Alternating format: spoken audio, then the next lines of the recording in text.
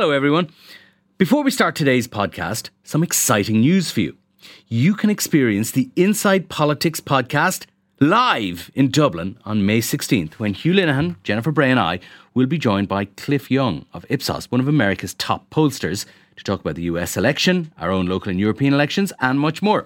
It's a breakfast event kicking off at 8 a.m. in Trinity College. If you'd like to attend, you can get tickets at irishtimes.com/events. That's irishtimes.com/events. I hope we see lots of you there. It's Wednesday, May the 24th, and you're very welcome to the Inside Politics podcast from the Irish Times. I'm Hugh Linehan. Ireland's new Electoral Commission, which came into existence late last year, faces its first and, for many involved in politics, most important challenge now as it sets out to address the thorny question of how many TDs the next Dáil should have and what revisions will be needed to existing constituency boundaries to accommodate that new number of TDs. As we have heard previously on this podcast on a couple of occasions, there is literally no subject which is of greater interest to this country's elected representatives and those who aspire to be elected at the next general election. So we did want to look today at the various issues of principle and practicality which are involved. And to do that, I am most delighted to be joined by political scientist Dr. Theresa Reedy from the Department of Government and Politics at University College Cork, by Dr. Adrian Kavanagh from the Department of Geography at Maynooth University. And also here is Cormac McQuinn, who doesn't have a doctorate, from our own political staff, but he's been covering this ongoing story for us. Hello to you all. Good morning. Good morning, Hugh. How are you? Cormac, I'll go to you first because, as I say, you've been covering. Maybe you could just, for the benefit of our listeners who may not be have been following it as closely as the average politician is, what is the Electoral Commission and how did it come to be, and what are its functions now?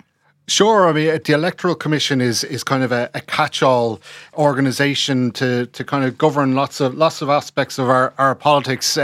It's obviously one of its first tasks, and perhaps one of its trickiest, is this constituency review that it is to carry out this year. But it's not just that. There are also things like when Ireland holds a referendum, it will be tasked with providing that unbiased information, the facts of the question and the argument that will be had. So that replaces the previous referendum commission. Sure, which existed. Yeah. Another responsibility will be registering political parties. That's currently, I think, in the remit of the Standards and Public Office Commission. The regulation of political advertising is also going to be part of the Electoral Commission's role. And also we should add the electoral register, which is a significant responsibility as well, isn't it? Sure, and which has often been in a state of disrepair over the years, as we know. But this is the most important bit, as I say. In terms of the people, when you're up around Leinster House every day, this is the bit that is most interesting to them, isn't it? Absolutely. The electoral constituency reviews can make or break careers. It is a topic of intense speculation and conversation in Leinster House at the moment, as can be seen from the many submissions that have been made to the Electoral Commission by TDs and senators and councillors, I suppose, as well, who might be hoping to get that Dáil seat someday. They've all got ideas as to how constituency boundaries should be drawn, how many seats should be in various constituencies. They're sharing them with the Electoral Commission. Whether or not any of these suggestions are taken on board by what is an independent body remains to be seen, but we will find out in the coming months. So the important thing really here is not just the fact that this is a new body, Theresa, but that it has to address two salient facts. One is Ireland is changing, and there's a lot more people in Ireland now than there were even 5 or 6 years ago. And the other is that we operate these things within guardrails, I suppose, set out by the Constitution. So the question of how many TDs is dictated by how many people, and Ireland is changing, so that number is going to change. Absolutely. We have very clear structures within which these decisions have to be made. There's an article in the Constitution. There are two very important articles in the Constitution. One which sets the ratio of people to members of Parliament. So we have to have one member of Parliament for every 20 to 30,000 people. And it's really important to kind of emphasise people. It's not citizens, it's not voters, it's people. So all waves of migration are relevant in terms of the size of the Dáil. And then the second article is making it clear that it has to be roughly equal representation levels across the country. So the representation has to be fair. So we can't have, 3 or 4 TDs parties for, the whole of Dublin, and then we might give, 25 to, well, I presently reside in Cork, and the Corkonians obviously would prefer a greater representation anyway. It seems only reasonable. To any Corkonian, that would be absolutely true. So you can't do that. There has to be, broadly speaking, equal representation throughout the country. So that has those are the kind of the major structures that shape how the decisions will be made. And then there are kind of layers of law within that will have to kind of come into play. And some of those were changed as part of the setting up of the Electoral Commission. It's probably also worth noting that we've had independent decision making for Dáil boundaries for quite some time. There are some excellent examples of gerrymandering. That's kind of the political design of electoral boundaries to suit particular parties going back into the 70s and earlier. But actually since then, we've been kind of on a pathway to actually make this more objective and less partisan. So the political parties in power have less capacity to shape outcomes to suit their needs. And that's important because if we think about what's happening in other countries, particularly in the United States, there's, a high degree of partisanship. It's appalling gerrymandering in some American states. And really affecting representation and affecting the capacity of particular parties to succeed in different areas. So we've been on a journey, if you want, for 30 or 40 years, moving away from that kind of partisanship. So now this kind of essential function is going to rest with the Electoral Commission, but it does have a series of previous independent bodies on whose work it can draw from. So the Electoral Acts have told us that we have to apply the constitutional requirements, which gives us a range, according to the Electoral Act, of between 171 and 181 TDs. Those are going to have that would be based on our preliminary census results from last year. Our preliminary census results, and so we're waiting, I suppose, on the final results before the kind of concrete work will be concluded. And we also expect that the Commission will probably come in at the upper end of that to ensure stability, because a lot of the population projections are that we're going to increase. And one of the things that's actually written into the Electoral Act is that continuity of structure should be a factor for the Electoral Commission when it's making its decisions. So that would suggest you'd go towards the upper end so that you could operate, broadly speaking, the same electoral boundaries into the future. Sure, because you're going to have probably a relatively disruptive, quite large change now, and you don't want to have to do the same thing again in only 5 or 6 years' time. Exactly, and we're expecting that this could actually be quite disruptive. If you look at specific constituencies, there are very few of them that are kind of now within constitutional boundaries. So it makes sense to do a fairly substantial boundary redraw now and hope that will actually sustain you into at least 2 to 3 elections into the future. The other things that they have been asked to consider, of course, are geographic county boundaries. So insofar as that is practical, not to kind of violate county boundaries, and also significant geographical features. So mountain ranges, large rivers, which often create almost, well, they're physical but also psychological divides within counties. So there are very clear guidelines that the Electoral Commission will have to work off. There's the constitutional numerical limits, but then there are these somewhat more intangible aspects that have to be addressed, like county boundaries, like continuity and kind of physical boundaries. So it leaves us in a kind of quite interesting moment where we expect that there's going to be very significant redraw of boundaries, which will have important implications, particularly for candidates in different political parties as to where their electoral fortunes will lie, which is why, of course, in Leinster House, they're watching this most closely indeed. So there's an awful lot in that, and we might come a little bit later to the questions of both the practicality and maybe some of the principles that might underlie having as representative a parliament as possible, Adrian. But, you're a geographer, so with your geographer's hat on, maybe just give us a little bit more detail on the way in which Ireland's population is changing and what that might mean. Because obviously it's not even across all the country. Ireland's becoming more urban. Some towns and cities are growing faster than others. So presumably we can expect to see the fact that there are more people living on the East Coast, more people living perhaps in Cork and perhaps in Galway as well, reflected in the number of TDs in those sorts of areas. Yeah, that's normally been the case since the population growth trend really started to peak or really started to pick up in the 1990s. This was an interesting census in that everywhere across the country was growing in terms of population. And there wasn't that same kind of focus in Dublin. The county that had the biggest percentage growth in population this time round was Longford. So there wasn't that same trend, but the overall trend, more or less, since over the last 20, 30 years has been, as you said, the main focus of population growth probably on the outer suburbs of Dublin, West Dublin, North Dublin, places like Blanchardstown, for instance.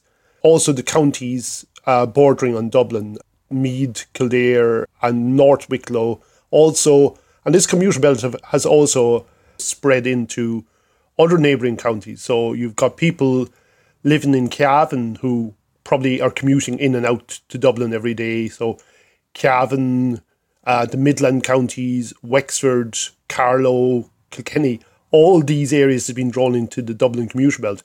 And that's why, even in this census, the big growth really has probably been in, as I say, the outer suburbs of Dublin, but most of the counties of Leinster. And over time, you have seen a rebalancing of TD numbers over the last few Constituency Commission reports. You did see a rebalancing of TD numbers in that you saw parts of Western Ireland lose TDs. You also saw some parts of Dublin lose TDs as well. Like, we probably think population is growing all over Dublin, but there's certain areas in Dublin, the more settled parts of Dublin, the areas that are very well developed, where there's no real scope for new housing, places like Clontarf, for instance. So these areas actually saw a slight decrease in population in some of the censuses over the last few years. So we've seen, say, in previous reports, even constituencies like the old Dublin North East lose seats. So it's not just kind of a west versus east trend. You can also see interesting microgeographies in terms of population trends as well. And that, of course, feeds into the redrawing of constituencies and also feeds into which counties or which areas are gaining the most TDs. So if you look at Kildare, for instance, I'm old enough to remember when Kildare was a standalone 5-seat constituency. It's now 2 constituencies. And possibly in this report, you might even have 9 seats in Kildare, but at least there'll be 8 seats. So Kildare, Meath, probably between those 2 counties over the space of a few decades, they've gained 3 seats each, or they will after this report. Other areas, Sligo Leitrim, for instance, Roscommon, probably losing seats. Even with this population growth, you won't be back to the good old days of a 4-seat standalone Sligo Leitrim made up of the 2 counties, or a 3-seat standalone Roscommon county, because the population just isn't there anymore. So that's all very interesting. It gives a picture of more complexity than I suggested, whereas just a move to urban. I mean, the growth of commuter Ireland, I think, is probably one of the things, Cormac, that really informs it. There's a key issue here. Teresa lightly touched on it, which is that it's not just the Constitution which regulates the decisions which the Electoral Commission will make. There is also an Electoral Act, and some of the points which Adrian mentioned there, relate to that, which is how big should a constituency be? The Constitution has quite a lot of leeway there. The Electoral Act narrows those options a little bit. Is that right? Sure. I mean, the Electoral Commission has been told to stick within constituencies of 3, 4 or 5 seats. I mean, in the past, in the earlier decades of the state, there were much larger constituencies of several seats, and there has been an argument from a lot of quarters, smaller political parties particularly, but I know Adrian made a similar argument in his submission to the Electoral Commission that 6-seat constituencies might solve a lot of the headaches for the Electoral Commission. I mean, it would make life easy for a place like Wexford, where there are currently 5 seats. The population justifies another one. So why does the current Act favour the smaller number? It's hard to know. It doesn't make much sense to me, to be honest with you. The smaller parties, I suppose, are pushing for 6 seats. Perhaps it benefits the larger parties to have smaller constituencies. I mean, if you had 3 seats, these are the larger parties who would have passed this legislation. I suppose so, yeah. But I don't know for sure if that's what fed into their thinking. But you would have to forgive me for being a little suspicious. You would have to be a bit suspicious for sure. It all goes back to De Valera's gerrymander in 1947. When Clonda Public seemed to be on the rise. And this was the boundary change that got rid of the last few of these really big constituencies. So since then, basically the larger parties, their general sense would be, as Cormac said there, that 3-seat, 4-seat, 5-seat constituencies are good for them. 7, 8, 9-seat constituencies are not good for them because they feel like back in the good old days, you'd have a Farmers Party TD in a 9-seater, you'd have a Centre Party TD. In the good old days, a lot of the smaller parties were able to pull out 1 seat in a 9-seater because the quota is only around 10%. If you've got to fight a 3-seat constituency, it's much harder for a small party to pull out a seat there because the quota is up to 25%. Ironically, on present poll trends, this focus or this decision to retain smaller constituencies, I suspect if the polls stay as they are for the next general election, there's one party that'll really benefit from this, and that'll be Sinn Féin and not so much Fianna Fáil and Fine Gael.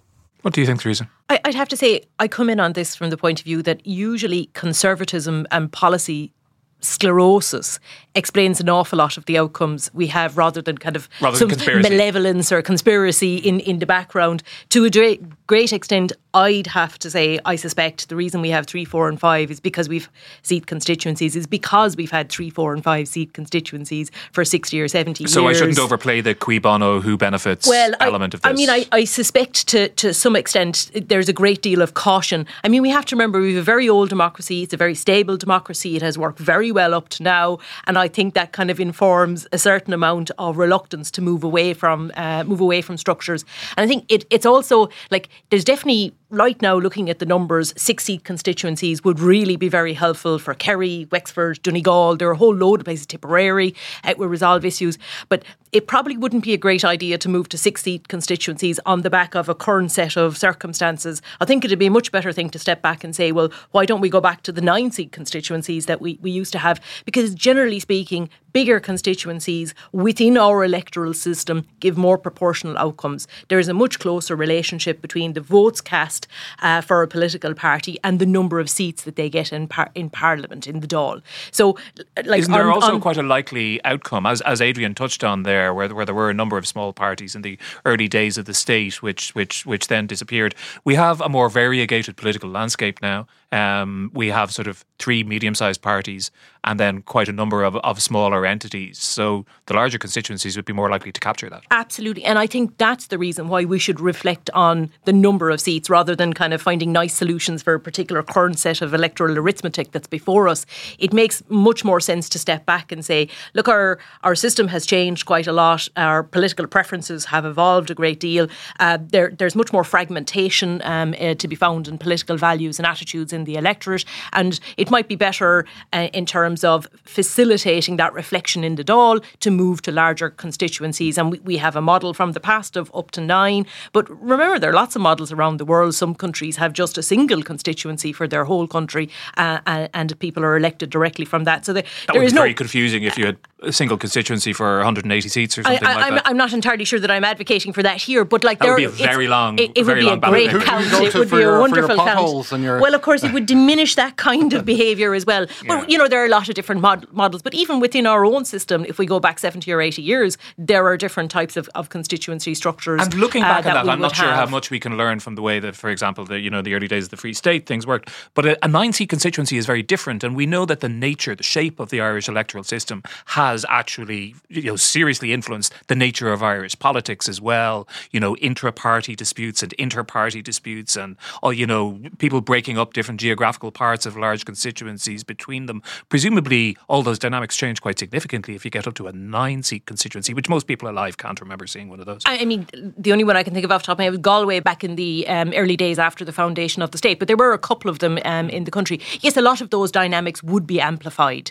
One of the other things I suppose that's worth saying, though, is in addition to talking about the numbers and how they're located, there are other arguments that are sometimes put forward that we should actually have fixed boundaries and allocate the numbers. So we should divide the country up into a number of electoral areas areas, and after each election apportion the number of TDs based on those fixed boundaries. We do something different. We fix the boundaries, we change the boundaries, and that can be somewhat dislocating for voters. They find themselves voting previously in a constituency on one side of a river, and then the next election they're on the other side. I'll give you an example. I'm from Swords. 2011, the estate that my parents lived in was cut off from the rest of the town and put into Dublin West instead of Dublin North. It was bizarre to be that all of these strange candidates were on the ballot paper for one election only. And voters can actually find that quite dislocating. So there are kind of big questions and debates to be had about how you do this. I mean, there isn't a perfect solution to a lot of these,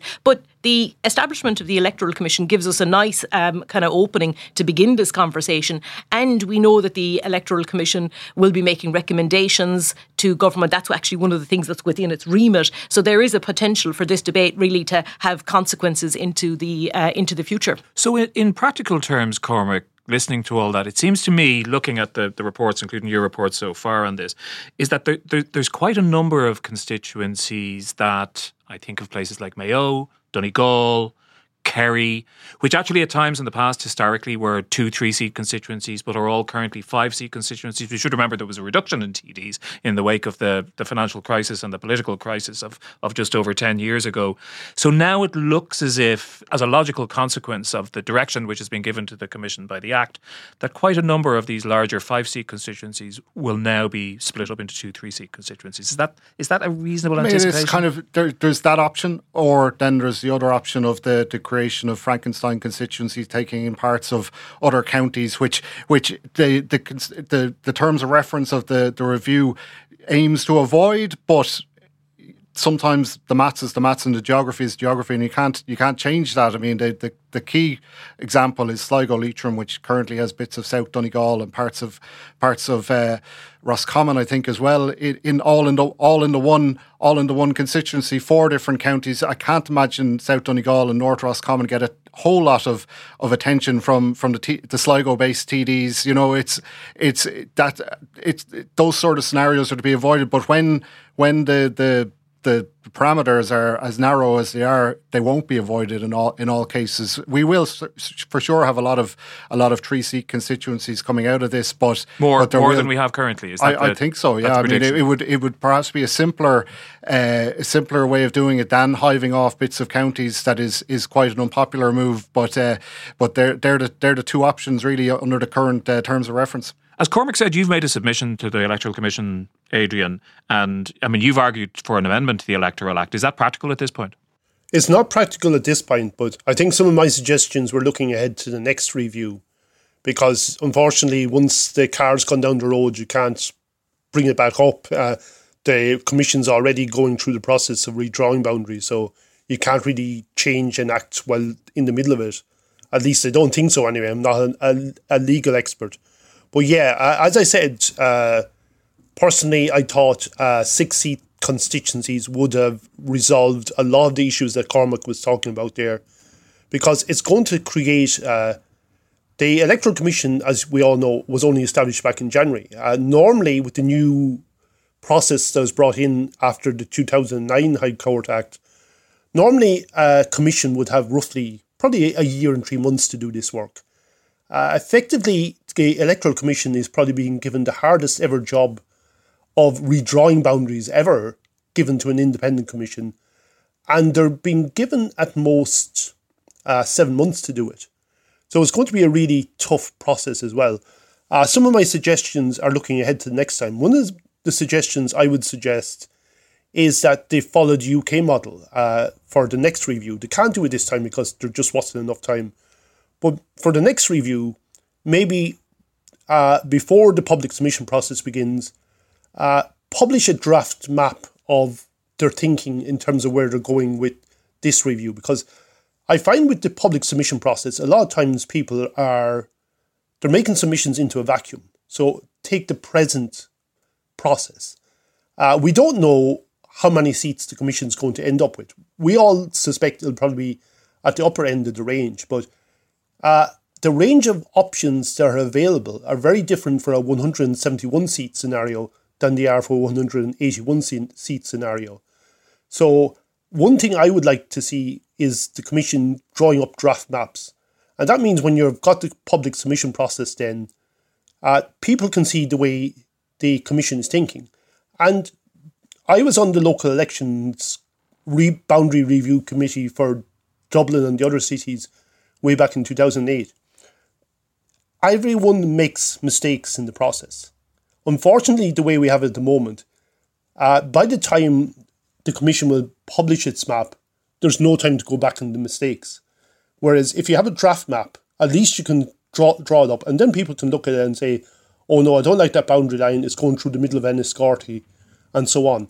I think it's a pity they couldn't have brought in for this review, because definitely there's going to be a lot of very tough decisions to be made in this review, especially when you have to divide up a county. So how do you draw a line through Wexford? It's slightly easier for Tipperary and Donegal if they go down the 2-3-seat constituency routes with those counties, because they have a history being divided, but there's no history in Wexford. So there's going to be some messy boundary lines drawn. And I think it's a pity that for this review, I know time was the issue this time. It's a pity for this review that there wasn't the prospect of letting people in Wexford see, okay, Wexford's going to be divided into 2-3-seat constituencies, and here's the map. This is one option they're thinking about. This is a second option they're thinking about. What do you think about this? And then people can go and say, well, no, if you draw that line that way, it's right through the outer suburbs of Enniscorthy, and it doesn't make sense. It'd be kind of the same as what happened to Cormac in Swords. The same would be done to Enniscorthy. Yeah. I can imagine, Teresa, I mean, that makes lots of sense on one level, but I can imagine a lot of people in the political establishment saying, oh my God, there'd be absolute war then for months when people actually saw the actual... But I suppose that's democracy, isn't it? I mean, I think, first of all, democracy is not pretty when it's being done, and I think we sometimes just have to get over that. I mean, in principle, I think the more information you can put into the public domain in advance of a consultation, the more valuable the assessments you're going to get. I also sat on the Boundary Commission. We did the one for 2019. Apologies to anybody who was offended by some of our decisions. But I mean, you do make imperfect decisions because you have competing criteria sometimes. So continuity on the one hand would tell you to do this, but not violating county boundaries might lead you to a different outcome. And how do you weigh the different, the different combinations? And so this is an imperfect science. And I think that is the case all around the world. So the more information you can give to people to assist them in making informed submissions, I think the more valuable it would be. But I do think you would then have to resource that, because you are going to get very large numbers of submissions in with very specific assessments. And just because I have sat on one of these before, not everybody sending you in a submission takes account of all of the criteria. So ultimately, you're still going to have to make adjudications with all of the criteria in mind. And come but from your experience, that would still be a valuable exercise, because there might be things that would be pointed out to you that you would take on board. I think it can be a valuable thing, especially around actually geographic features, rivers, mountains, the ways in which communities operate aren't always known to you, the kind of orientation towards particular towns. I think it's particularly relevant for local elections where you're drawing much smaller ones, where community integration is so much more important. I think at the national level, I think the principle is still valuable, but the extent to which you're going to get in information when you're dealing with, for example, the county of Donegal or the county of Mayo. I mean, a lot of the major information will be before you, but the insight of citizens on the ground and people working in the campaigns is always valuable. So if you have the time to do that and it's resourced properly, then I think it could be a valuable change. But I do agree with Adrian that this is a process that is going to be probably the most significant redraw we've had in decades, and it's really being done in a very pressured time frame. So it is a very big ask of the Electoral Commission. We're going to take a quick break here, but before we do, just to remind you that if you do want to follow all of how this pans out over the next few months, and indeed into next year, and possibly how it pans out at an election and beyond, Cormac, you and me will be covering that both in this podcast, but also on irishtimes.com. And if you're not a subscriber, you really should do it now. Go to irishtimes.com/subscribe. We'll be back after this.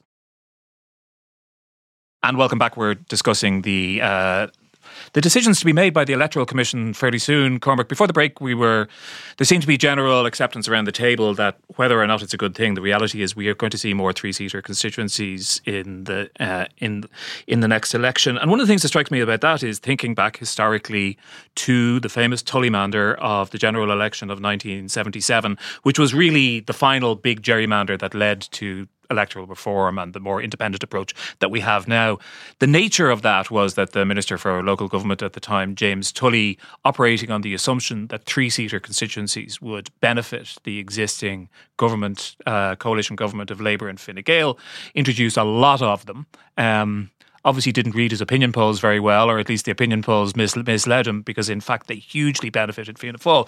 And one of the things that strikes me about that is not just that three-seater constituencies are less representative, but also that they're possibly more unpredictable and may fluctuate more depending on fluctuations in the polls over the course of an election campaign. Yeah, I mean, if you look at the current polls with Sinn Féin in the low 30s, and in many of them you would have to assume in a three-seat constituency they will get one seat for sure. But then there's no guarantee that the other two medium-sized parties of Fianna Fáil and Fine Gael will both get the remaining seats. You know, one or other of them might get one.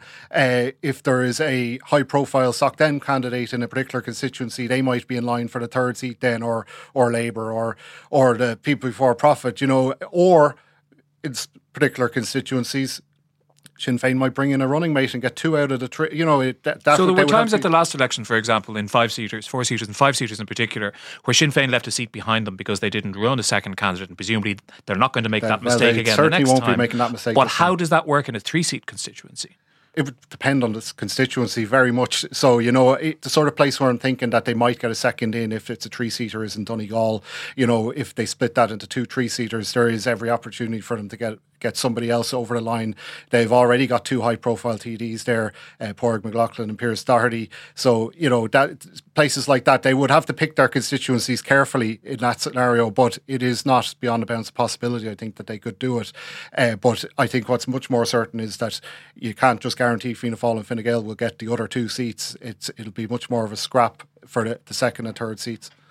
I mean, I just come in and say, if we think about the past, the combination of 3, 4 and 5 seat constituencies, that's what gave us the 2.5 party system. Basically, most of the country was covered with 3 seat constituencies. Invariably, Fianna Fáil got 2 of those 3 and Fine Gael got the third one. And then in some of the big 5 seat constituencies in urban areas, that's where the Labour Party squeezed in, or some independents squeezed in. But now with the complete transformation in the electoral dynamics, it's going to be very, very difficult to predict those things, because the other feature, in addition to your first preference vote, there's also the internal transfers that political parties get, and those are also more unpredictable in the way that our first preferences are unpredictable. That kind of loyalty to parties doesn't exist anymore, so people don't vote 1, 2, 3 for the same political party. So the way Fianna Fáil were able to secure 2 out of 3 seats for 70 years was because there were high levels of intra-party transfers. So when the first candidate was elected, they had a large surplus, and a large part of that went to the next Fianna Fáil candidate running in the constituency.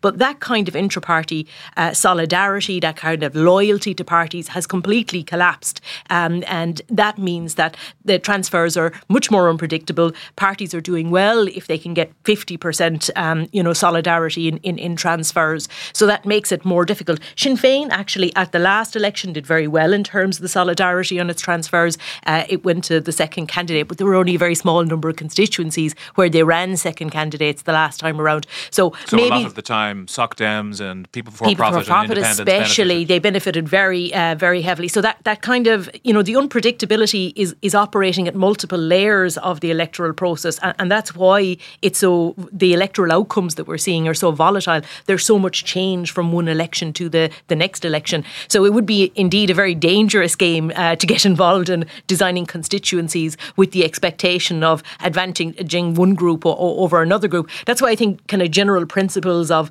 kind of higher numbers of seats in constituencies being associated with better representation, it's a good principle, and it would certainly encourage greater use of 4 and 5 seat constituencies. That certainly seems to me to be true, Adrian. However, I must say the muckraking journalist in me relishes the thought of an even more unpredictable election, which could really, you could get bigger swings, I think, in the ultimate dull result, couldn't you, between, let's say, Sinn Féin came in at the lower end of their scale or their upper end of their scale in terms of their share of the popular vote? Yeah, just to say on the 3-seat constituency, it's like the Tullimander.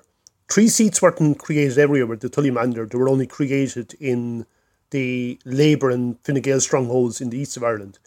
And we're going to see the same with this upcoming report. If the way it pans out is the way I believe it will be, there will be more 3-seaters.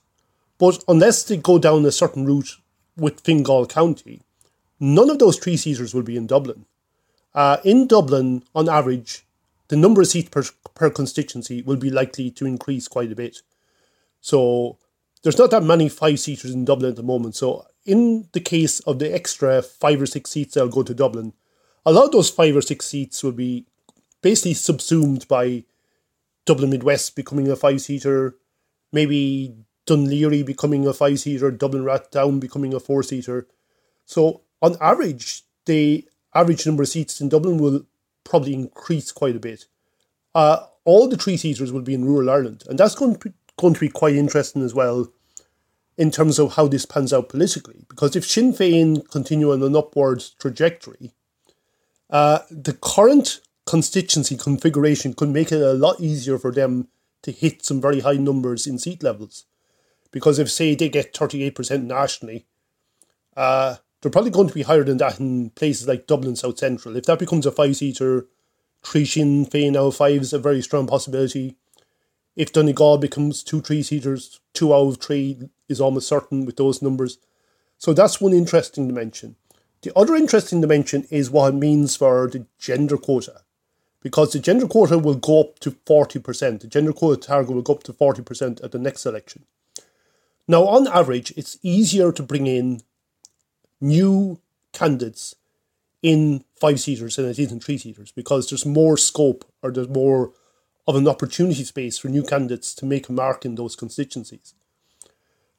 If things pans out the way I think they will with this constituency redrawal, there's a strong likelihood is that when it comes to applying the gender quota next time, you're probably going to see a lot of political parties probably going 50-50. You'll almost get probably gender parity in terms of candidate selections in Dublin because it's much easier to run new and particularly new female candidates in those areas. And you might find parties are below 30% in terms of their number of female candidates in rural Ireland. So I think the boundary withdrawal could lead to an even bigger gap between urban Ireland and rural Ireland in terms of female candidacy levels and female representation. My goodness, there's so much very thought-provoking stuff in that comment, just in relation to the gender quotas, or maybe actually to you, Teresa, on this. I mean, at the last election, it seemed to me that what Adrian describes as new candidates were sometimes token candidates, quota meeting candidates, and it'll become more difficult for the parties to get around to do that sort of jiggery-pokery next time. Absolutely. The Fianna Fáil and Fine Gael barely met the 30%. And I think more particularly Fine Gael was very close to the threshold the last time around. And there were a number of female candidates added quite close to the election. And a lot of them had never contested an election before, which is... And really had no real electoral chances of success. Well, they were weak. I mean, your electoral chances are always going to be weaker if you haven't previously contested a local election or if you're not elected at a local level. I mean, we know that local authorities are a pipeline into national politics. So when we see a lot of candidates being added close to the election without any electoral experience, there's always an alarm bell. It's not a definitive rule, but there's an alarm bell that this is somebody that's being added for the sake of meeting the quota. I think a lot of the parties are very aware of the fact that the threshold is now going to be 40% the next time around. So they're probably been planning, but we're going to face very significant challenges. Those are variable across parties though, because Fine Gael is again an interesting one to come back to, and I even read another announcement that there is David Stanton is not running in the paper in a couple of months. So they have quite a number of incumbents who are stepping back from politics at kind of towards the kind of calling an end to their careers. So that actually creates opportunities. That means it's easier to actually, when there's a space, it's easier to put a woman onto the ticket at that point. The big challenge that the bigger political parties, particularly Fianna Fáil and Fine Gael, had is that they had a large number of male incumbent candidates. And it's very hard to turn around to somebody who's either a TD or who's been running for your party for a long time and say, well, we don't need you anymore. There's this new law and now you're out. Whereas when somebody is stepping back from politics, a space is created. So it's easier to manage that particular transition. But the fact that it's going from 30 to 40% is moving the kind of threshold that little bit further. But I think it's also worth keeping in mind, though, that the nature of the electoral system in PRSTV, it also punishes over-selection. So parties run the risk of losing seats that they might otherwise have held on to if they select too many candidates. So the parties won't be just adding kind of female candidates, willy-nilly towards the end of the electoral process, because if you end up running kind of more candidates than you should based on the final vote you get, it could be that those votes are split across a number of candidates. They're clustered towards the end of the list, and none of them ever really get into the running, particularly because of that intra-party solidarity that is breaking down. So maybe the votes don't transfer as candidates are being eliminated, and you end up with a candidate maybe with a reasonable vote but not close enough to the electoral quota. Parties have to be very careful in how they calibrate their selection processes, and there are very big challenges ahead. There are moving boundaries, there are very volatile opinion polls, and there are legal obligations in relation to the gender quota. So whilst the Electoral Commission has a high pressure job ahead of it,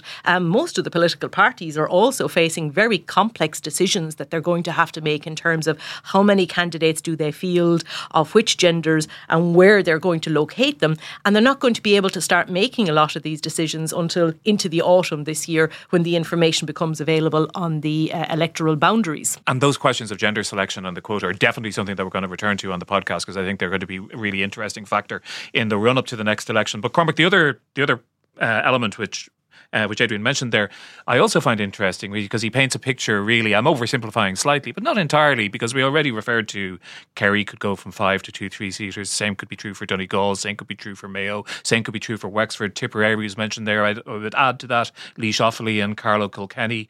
You know, a very different electoral map of the country, where you have a lot of 3-seaters in more rural constituencies and a lot of 5-seaters in urban constituencies, not just in Dublin, because I think we're talking about bulking up the constituencies in Cork City as well, aren't we? So that's a very interesting kind of a change. Yeah, I mean, I'd be interested just to pick out one or two. Or look at Kerry. If they do Kerry North, Kerry South, how is that going to shake up? Will there be a Healy Ray in both? Will there be additional Healy's Rays running in both as well? Could they potentially take two I'm out not of sure three? That's the correct rule.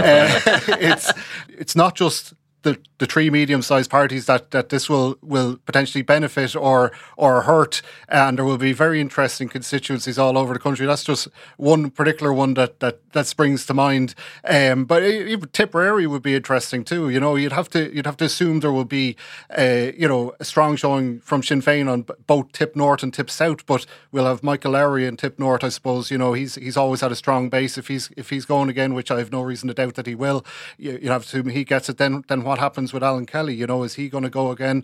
Fine Gael don't have a TD in Tipperary at the moment. Would they expect one in both Tipperary North and Tipperary South? You know, they're Matty McGrath in the middle of it all. South, you know, Matty in the South. Well, yeah. that's a very interesting point, isn't it, Adrian? Because, I mean, we can talk a lot about what opportunities might lie for parties, but there are also parties which are undeniably going to be on the defensive, and chief among them is Fine Gael. It's been in power for 3 electoral cycles. It's gradually been declining for quite a while. It's reasonable to expect that it has a good chance of getting another kicking at the next election. And in constituencies rural constituencies, for example, where, as you said earlier, it could always expect to have a chance of one seat out of the 3, you know, it's that trend can be exacerbated by this introduction of 3-seat constituencies, and it could be wiped off the map in certain places. Could be. Badly. Yeah, that's a good point. And just kind of throwing the flip side to the point Teresa said about the number of Fine Gael TDs who are standing down in the next election, that also causes problems, because an incumbent generally gives you an advantage in the constituency. They built up a vote base, people know them. So constituencies like, say, the John Paul Phelan, for instance, who Carlow Kilkenny is a 5-seater. Next time round, we're expecting we'll have 2 3-seaters in that constituency area. So probably Carlow North Kilkenny or Carlow East Kilkenny and the rest of Kilkenny. Now, normally you'd say Fine Gael would expect to win, be competing for seats in both those constituencies. But at the moment, given their poll trajectory, and also given what's also interesting as well with Fine Gael is, if you look at polls, some of the polls that give a geographic breakdown, you're sort of thinking, or you get the sense that maybe the Fine Gael numbers are holding up, or maybe even slightly lower, slightly higher in urban areas such as Dublin. But where they seem to be struggling in the last year or so is rural Ireland. So that's another factor to throw into the mix. So Fine Gael will have to make a lot of very big decisions over the next, from August onwards. And the fun thing, well, not the fun thing for the parties, the fun thing about this is the amount of time you have to make these decisions is going to be quite short, because, as Teresa noted, we're expecting the report to come out at the end of August. September, the Dáil is starting again, so probably September's lost. And then you're kind of counting down the months until the next general election. It could come as late as February 2025, but what if it's in the autumn of 2024? So that means, effectively, political parties have to be planning to select candidates and get them established, get them well known in constituencies, and they have probably less than 12 months to do that. If you're on the upswing like Sinn Féin, it's a bit of a bother, but it's not too bad. But if you're struggling, if your poll numbers are going down, if you're scrambling to hold what you have, then it becomes a major challenge. So, let's talk about a practical example of that. I think you were talking to the former TD, Fine Gael TD, Noel Rock Cormac. He had a seat in Dublin North West. There was a constituency revision where some of his heartland, I suppose you could say, was moved over to Dublin Central, much to the delight, I suspect, of Pascal Donoghue, who managed to retain his seat in that constituency, but Noel Rock was gone. So he's hoping to run again, is he? I in all honesty, I don't know, but he has made a submission to the Electoral Commission, which would suggest he's keeping his options open. I would note that the submission to the Electoral Commission was made as, quote, a concerned citizen about the Dublin North West constituency, which of course was his former constituency, and it's currently a 3-seater. It's got Desi Ellis, Roisin Shortall, and who's the other? Oh, Paul McAuliffe of Fianna Fáil. It's Noel Rock's argument on that one now, and to be clear, he definitely blames the last boundary review for the loss of his seat. I think it was 20% of his votes he believed were gone at the stroke of a pen, was the way he put it. They were areas of Drumcondra that had previously been part of Dublin North West. But in his submission to the Commission this time around, anyway, Noel is saying that he believes it should be a 4-seater. That he's not being prescriptive in terms of where the boundaries should be, other than to say it should be all within the M50, which just might creep back in the Drumcondra direction, I suppose.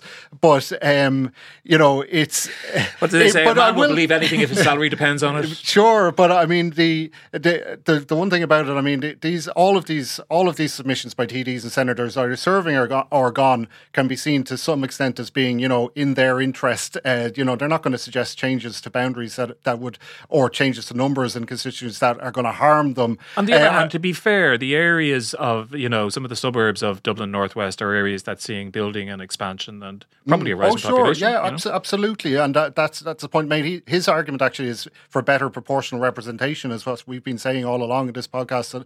In terms of 3-seaters not offering great proportional representation, I will say even if he got the 4 seats, I mean the last election he came 5th in the constituency, so he'd still have a fight in his hands if he was to go again. On the flip side of that as well, there was a submission from Nessa Horrigan, the Green Party TD, who's a little bit out of the cold at the moment with her own party. She's in Dublin Central, the adjoining TD, and her point, again, she wasn't very prescriptive, but she was saying that constituency boundaries should not change at every single election because people develop a relationship with the people in their constituency, which is a genuine point, but I suspect she wouldn't like to lose those parts of Drumcondra to Dublin North West as well. So it's there there are all these pushes and pulls in neighbouring constituencies, and that's what makes this whole thing so fascinating, at least to political nerds like myself. But that's just one constituency. It's the fate of 2 TDs or more TDs, including Pascal Donoghue, and that's scenario. And that'll be replicated right across everywhere, the country. everywhere. Can I pull the lens back a bit, Theresa? And because I'm sure some people listening to this will want to ask this question, which is, this is the constitutional requirement, representation of between 20,000 and 30,000. That was set many, many years ago in a very different Ireland, which continued to decline in population for a couple of decades after that, but is seeing, remarkable by international standards, by European standards, population growth now. Do we really need more bloody TDs? Is it not time for a constitutional amendment? I mean, we could have up to 256 now, I gather, on the basis of you went to the upper limit of 30,000, which we're not doing. But isn't 160,000 sufficient? Maybe we should have a look at that. Or 160 TDs, rather. There's no perfect answer to how many, TDs you should have per head of population. Most European countries, the point at which their parliaments are fixed are kind of a function of what it was set at when the parliament in its current structure was established, and kind of population with some adjustment for population growth over time. And so the number of MPs in the House of Commons hasn't increased exponentially to the same extent that the population of the United Kingdom has. No, we say there's usually what we call a curvilinear relationship. It's between the number of TDs and the size of Parliament. So there's kind of linear growth in the initial population phase, but it tends to level off. So actually the size of Parliament, actually the relationship between the number of TDs you have and the population you have, kind of there's a critical turning point around maybe over 200, where that relationship changes in terms of its scale, and it kind of tends to flatten off. That being said, we're not terribly close to that yet. There are a lot of other small European countries that have parliaments around the size of 200, and there are good reasons kind of to take a step back and think about this. There are probably a set number of TDs that we need to populate parliamentary committees, to provide a bit of choice for Taoiseach in terms of choosing ministers, and if we think about particularly the reforms of the Dáil that started to take place much more substantially from 2016, we gave very significant roles to parliamentarians in terms of scrutiny of legislation. Committees are much more important. There are very significant roles to be filled. And yet we do hear, complaints from backbenchers that they're just voting fodder and they don't really have a lot of input into policy. I mean, I think there's always a balance in that relationship, but I think we will be able to say that over time, actually, the roles of parliamentarians have evolved. Some of those reforms have come back because this government has a majority, but there are still useful things like pre-legislative scrutiny and post-legislative evaluation that are now built into the system that were not there before 2016. And that means that there are a set number of committees, there are a set number of people you need, there are ministers of state, and government business and policy formation is going to get more and more complex into the future. So there are good arguments to be said for having a reasonably large size parliament, but we don't want to have exponential growth at the same time as well. So there's probably a point at which we need to revisit this debate.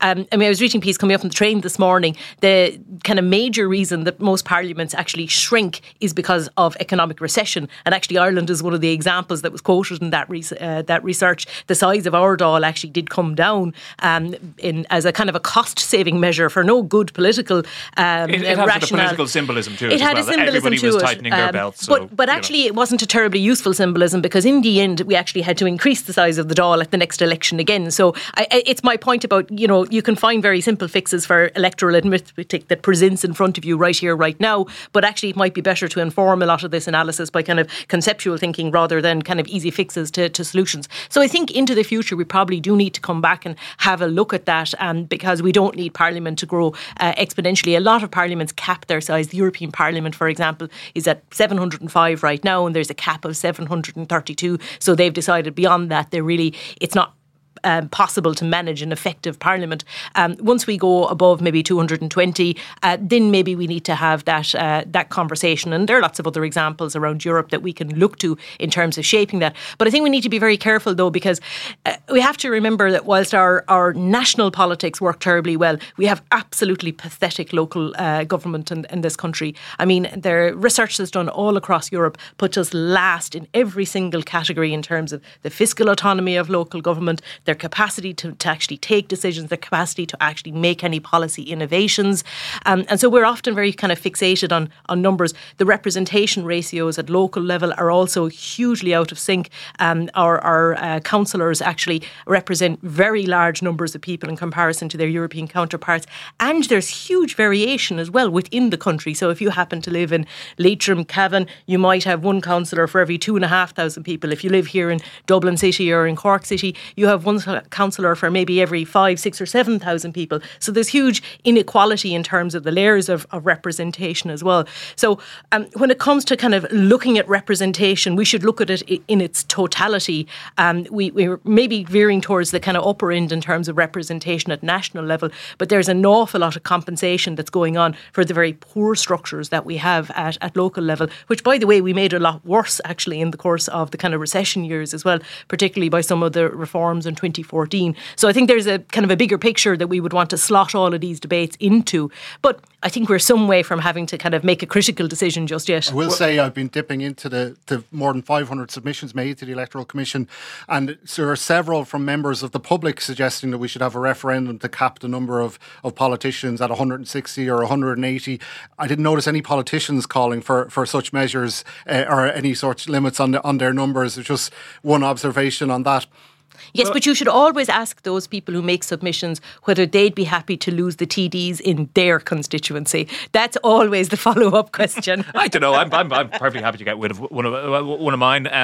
Make my the small one chance contribution. we had to get rid of some politicians was the referendum on the Shannon, and we decided to keep it. So there you go. Yeah, that is true. What about that bigger picture, Adrian? Because it is, I mean, whatever about the question of the adequate form of representation, there is a bigger picture about the disastrous state of our local government is very telling. Yeah, and on the other hand as well, we've got county councillors and city councillors who are worked to the bone as well. They get a certain stipend, but one of the things I do is I track, obviously, candidate levels, but I also track resignations from the council. And the one thing I've seen over the last 3 or 4 years is a lot of young first-time councillors have just given up. They say it's just too much because they're given a small stipend, but the public expect their councillors more or less to do the job as a 24/7 job. They've got to do their own day job. And added to that, if you're a councillor in a county like Cork, the logistical nightmare of attending meetings is off the scale. So I think that's another factor added into the problems we have with local democracy. So we can talk about capping the number of TDs, but that just means if you do that, 20 years, 30 years down the line, you'll have maybe one TD for every 50,000 people in the state. And the knock-on effect of that is you're going to get a lot of burnout of TDs. The only TDs who will remain will probably be the dynasty TDs. Any new people coming in, they just won't be able to hack it. They'll be like rabbits caught in the headlights. Just one last basic question to you, Cormac. When exactly do we get the result, if I can put it that way? The picture? Well, the first step is early next week when the final census results are due to be published. That drills down into the nitty-gritty of the detail into local electoral areas and populations there. Then the Commission has 3 months to do its review, which isn't a great deal of time in fairness. So the end of August, just as the Dáil is gearing up to return, the dog days of the silly season, this nightmare is coming down the tracks for all of our politicians, but it's going to be an absolute field day for the likes of me and for anyone who's interested in how this is going to play out. I could see you licking your lips right now. We will leave it there. Thanks very much to Cormac and to Teresa and to Adrian for joining us. Our producer today was Suzanne Brennan. Our engineer is JJ Vernon. We'll be back on Friday with the usual wrap, but until then, thanks very much for listening.